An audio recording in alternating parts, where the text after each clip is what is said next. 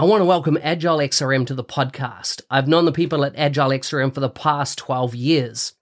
I've seen how their business process management tool can add massive value to complex organizational processes in sectors such as finance and government.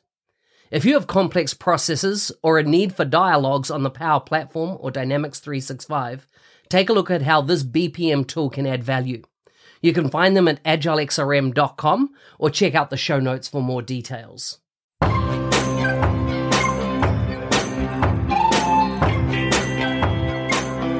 Welcome to the MVP Show.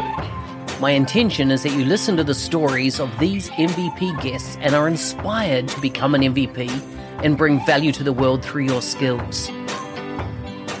If you have not checked it out already, I do a YouTube series called How to Become an MVP. The link is in the show notes. With that, let's get on with the show.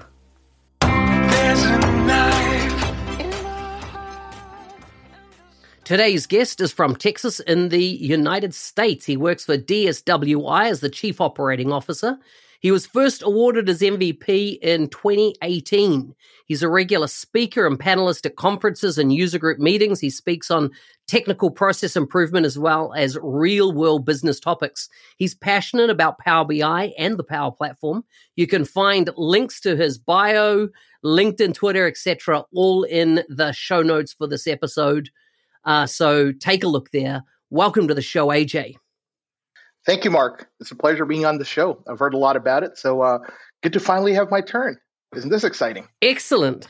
Yeah, good to have you on. What's your specialist area? How, if we look at, there's over 29 products, Dynamics products now, plus all the Power Platform space. What's been your specialist tool set, or how that you've developed in your career? So it would, bar none, be Dynamics 365 Business Central, or what we in our world historically have known as Dynamics Nav or Navision even. So that's been the product I'm most passionate about. That's a product I've worked in almost my entire career. And that's also how I ended up on the MVP side.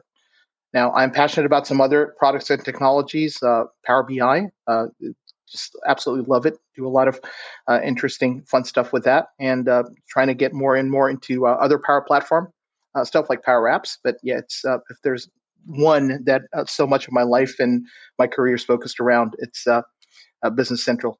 Joy, work, fun, all of it. I love it. I love it. So before we unpack that a bit more, tell us a bit about where you live, what you do when you're not doing technical or IT related stuff, and a bit about your family. Sure. So I live in Houston, Texas now. I'm originally I'm Arabic and Indian. That's my heritage. And I've grown up in Saudi Arabia. I moved to the States for an education, and I stayed. It was great. Love living here. Got an opportunity to work here. And, made a life here. So lived in Florida for a long time. If somebody asked me just, on the street where you're from, I'm more likely to say I'm from Florida than I am to say where I'm originally from, because I spent so much of my time there. But we moved to Texas in 2014. It's become our home. We absolutely love it. We've got 2 kids. My wife and I met over here in Florida as well. She's from Turkey, so that's become part of my heritage. I think I speak better Turkish now than probably any other language after English. So we've been together for 15, 16 years. We've got 2 little critters, 9 and 4. And what do I do for fun when I'm not working? Formula One, I think, has to rise to the top. Huge Formula One fan. Love Legos, and I think right now there's this fun little project that my daughter and I are working on. We got ourselves a Lego Technic McLaren F1 car, and we're going to do that. Yeah, we built a little Mercedes AMG F1 Formula One car with the Lego. With Legos, but now we're going to be doing the larger, I think it's a 1,400 piece. So be set. So that's going to be fun. But yeah, Formula One, I could talk about it for hours. Love soccer. I love a lot of other things, but yeah. Mm-hmm. So have you been to Turkey much? I have. So before I met my wife, I lived there for about 3.5 years or so. I went to college there. And I think my time there and my little bit of introduction to the language definitely helped when I met my wife much later in Orlando. So we still go whenever we can. Just Istanbul is a beautiful city. It's like just this good mix of old and new. You can see buildings that are 500 years old, and right next to them are some nice skyscrapers. So it's such a joy to go back there, and great food too. The food is amazing, right? Definitely. As my wife and I have spent some time in Turkey as well when we used to live up in Europe, and it's for every Kiwi or New Zealander. Everyone it's part of our education is all around Turkey, because back in the Second World War, there's a thing called Anzacs, and these are the Australian and New Zealand army that went and fought there and got decimated, got absolutely wiped out under the British kind of rule at the time. And so it's kind of like it's a pilgrimage that a lot of Kiwis do, is go to Gallipoli, just outside of Istanbul, as a place of remembrance of our history. I did not know that. As I know about the Gallipoli part of history, but more from a Turkish perspective, right? I don't think I've ever had an opportunity to read about it from the other perspective. So I'm glad you got a chance to go there. I think I'm very fortunate that of all the places that I can tie my heritage back to just has great food. I mean, whether we're talking about Indian food or good old Saudi Arabian Arabic food or Turkish food, just food galore. And for anybody who can't see me on the camera, I mean, when you look at me, you can tell I like my food, right?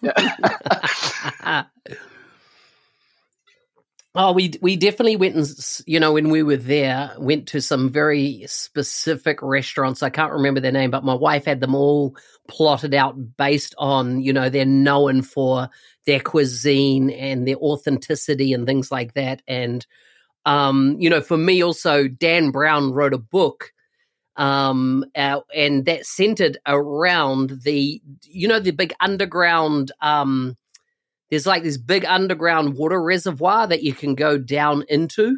And it's next to the two big mosques that you see there on the, and it's just amazing because in his book, he features like a whole underground event was happening, and it was a spread of a virus that then went all out around the world. And it was so good to go and actually go into that system, that underground area. It was just an amazing experience. I didn't know about it, but I'm going to have to ask my wife. She used to be a tour guide when she was in college, so maybe she can tell me a thing or two about it. Yeah. So epic. Tell me about your technology journey. How did you get into IT? How did you get where you are now? Would you believe it if I said it was an accidental career? I think when I was a senior in college, and I was looking for, coming into my senior year, I was looking for, what am I going to do? And, you go to your career experiential learning services type of center in your college, and you look around, and I'd come down with 3 internship opportunities. One was with our local cable company. One was with an environmental engineering firm, and one was with a company that sells ERP software and was an ISV. And I think knowing what ERP stood for helped me get that job, because my brother was involved in ERP software, but with an entirely different different publisher. And so I showed up for the interview, and I think among other things, I told him I knew that it was enterprise resource planning. I really didn't know much more than that. They decided to make an offer, and would you believe it? 17 years later? No, wait, if I could do my math, 17 years later, I'm still in this field. So that's how my career started, as a marketing intern at an ERP firm that later led to some opportunities for me to learn and then express an interest in doing some pre-sale work and training others. Got me started on my journey as a consultant. Over time, as I was coming through the ranks, I had an opportunity to be a practice leader, to be a pre-sale leader in different capacities at these organizations.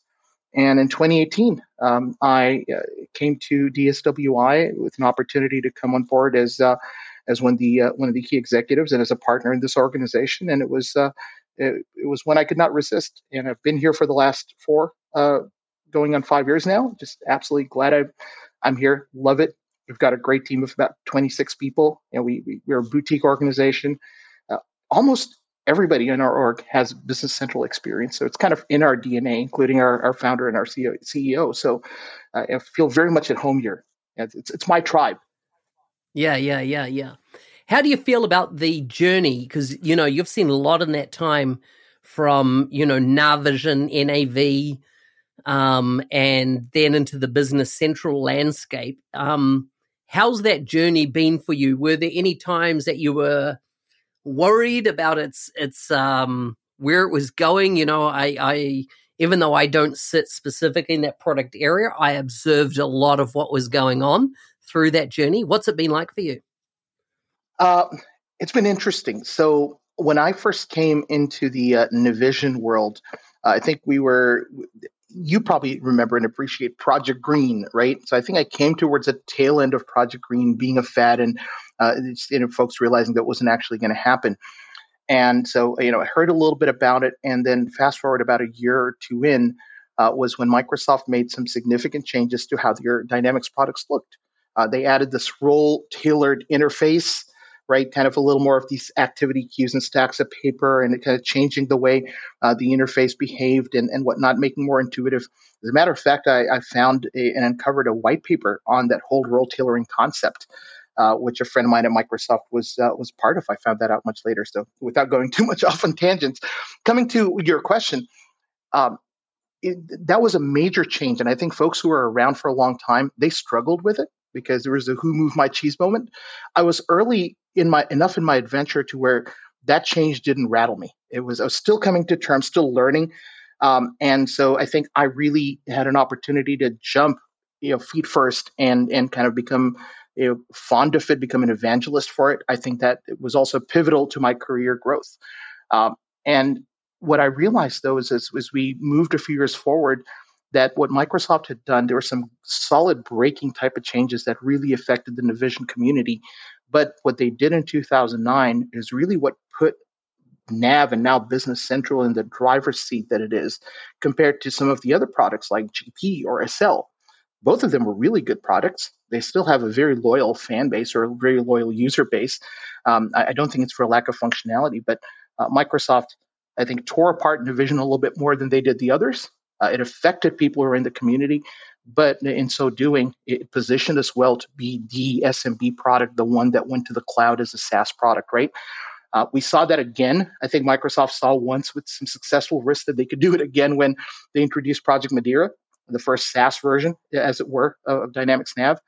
That impacted our business quite a bit. I think, customers not knowing what they should do, partners not sure if this product is going to be, truly where Microsoft was going to end up, where Microsoft thought it would. Should we invest our time and our effort in it? Should we not? What type of businesses should we target? All of those things came in. But again, I was fortunate to be with a product and to be with a partner that was willing to really invest and go in. So the journey was interesting. It certainly wasn't without its twists and turns. But I think I was fortunate either in my timing or in the organizations that I worked at that they were open-minded, right? I think whenever change happens, you see organizations react one of two ways. Either they just kind of get into their little shell and go, we're not going to do this any differently. This is what's worked and this is what we're going to be. Or organizations that say, you know what, change is an opportunity. So I think it's fortunate from that perspective that they believed in change being an opportunity. It's good. In a way, Project Green kind of did get executed on, right? We went from 4 ERP-related solutions, and we're now down with 2, right? Because I know the GP listeners there might go, hang on a second, GP is still live and well. Yeah, it is, but it doesn't have a roadmap, right?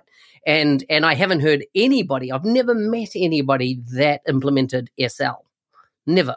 And I've never heard of that product mentioned now for 4 or 5 years, so I don't know how much install base it has. I know that GP is, in a way you could classify as a historic cash cow for Microsoft, right? Makes good money without any more investment. It's not a strategic direction, but it makes money, right? On renewals and things like that. So, and the last figure I heard was a decent amount of cash. So I can understand that, but strategically, obviously, Business Central and then Dynamics 365 Finance and the various modules associated with that is the future scope of where Microsoft is going, which is interesting because I always thought that BC, I thought their goal was just everything was going to be Dynamics 365 Finance. And it's interesting that BC has continued to grow, has continued to get a following, has become a big thing in its own right, alongside Dynamics 365 Finance. Yeah, and I think the Business Central application has, maybe in some ways, for better or for worse, has struggled with what its identity and placement in the market is. One, we know that finance or that FNSCM application is going to be great in the upper mid market and kind of touching that enterprise space. And there isn't a lot of opportunity for it to come down market, right? Just cost prohibitive, or it takes a lot of time to implement, and because it's targeted at a different space. And I think BC's become a little bit of everything for everyone, where below the market space within which FNSCM plays. So you have partners like us who focus a lot on bigger implementation projects with manufacturers and oil and gas companies, and so we're focusing on big SMB or lower entry point in the mid-market. And you also have a lot of partners who are experiencing a lot of success with just out of QuickBooks crowd, or maybe even first accounting application crowd, right? They're focusing on the more prescriptive approach. And so I think Microsoft's finding that there's just so much space within which Business Central seems to do well. It's what partners want to do with it and how well they can do that, whether it's prescriptive or consultative, whether it's a smaller business or larger business, complexity or simplicity. It seems to be able to do a lot of that quite well. So, I think right now the status quo, I think, will remain. They've narrowed it down, culled it a little bit, if you will, from 4 to 2. And I want to use that word culling very with all due respect to our friends on the GP and SL side, but to the point that you made, right? I think we see that it's now really a two car race in the Microsoft world, and these cars are not racing against each other. I think these are two different entries from Microsoft in two different categories, if you will. Yeah, I totally agree. It's like having the choice of baklava or ice cream, right? Yep. I see what you did there. Because I couldn't say they're two flavors of ice cream, because they're not really, right? But they're two different dessert dishes. So what are your passion projects at the moment? So one of the ones that I want to focus on this year is, or maybe let's take a little bit of a step back and just talk about how this ties into my passion project and what I'm doing. I came with a background as a consultant, right? I was an implementation implementer, consultant, and so that was the functional side of things was my world. I became a little bit of a developer out of necessity initially, because I sat squarely between two developers in our team back at Expanded. And they were very helpful, but they were also focusing on larger development tasks. And when I'd have smaller requirements from customers, either I had to wait in queue to get them helped, or they were more than willing to help me learn some so I could do some of those things myself. And so that's how I learned to do some basic development in Navision. Fast forward, when Microsoft made this major technology change, moving us to the cloud, they also changed the Business Central or the development language and the development environment for Dynamics Nav in Business Central into a modern development language using Visual Studio Code. The new language is called AL. And I found myself suddenly looking at a book written in Latin. Right, I went from somebody who had become a certified developer who maybe didn't do as much development all the time, but certainly understood and did development reasonably well, to somebody who just was on the outside looking in. So I had to teach myself a little bit, even though at that point I wasn't writing code, but I was still interfacing with our consulting team. And it helped when I could understand what they were doing. I could relate to them, could maybe explain to them how things, what I wanted. And so I started teaching myself. I went to some red carpet events for Microsoft. I looked around and, with some trial and error, learned certain things. And I realized that there was a real need for this among the other functional consultants that were out there in the marketplace. So I tried this concept out of AL, or development for the functional consultant, as a session internally within our company. And that resonated with our people. I said, let's do a webinar. Well, that drew some crowds. And over time, it became from a 30-minute webinar to a series of 5 or 6 different things I'd done, to where it's now and almost at every conference that I go to, I end up doing some of these types of things. It's usually a smaller workshop, a larger workshop, a 1-hour session. It's called AL for the functional consultant.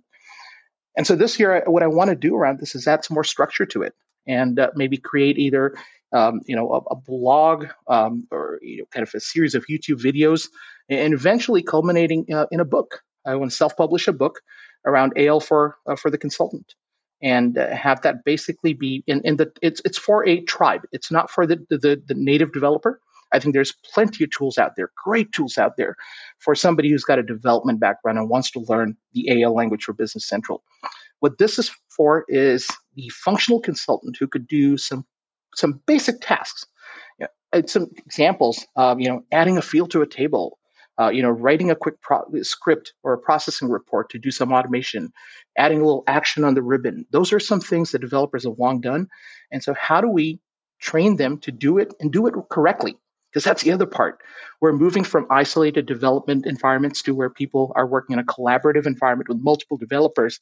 You don't want to just train people how to do it and then step on everybody's toes. You want them to know how to do it in a way where the development manager doesn't want to find me and hurt me, right? So for teaching them these secrets. So I want to do it right. And I think that's my passion project. I think it could be definitely an endeavor that takes more than a year to do. But I hope, coming out on the other side of it, there will be a community that absolutely loves it, because I get rave reviews on these sessions that I do. Hey, thanks for listening. I'm your host, Business Application MVP Mark Smith, otherwise known as the NZ365 Guy. If you like the show and want to be a supporter, check out buymeacoffee.com/NZ365 Guy. Thanks again, and see you next time.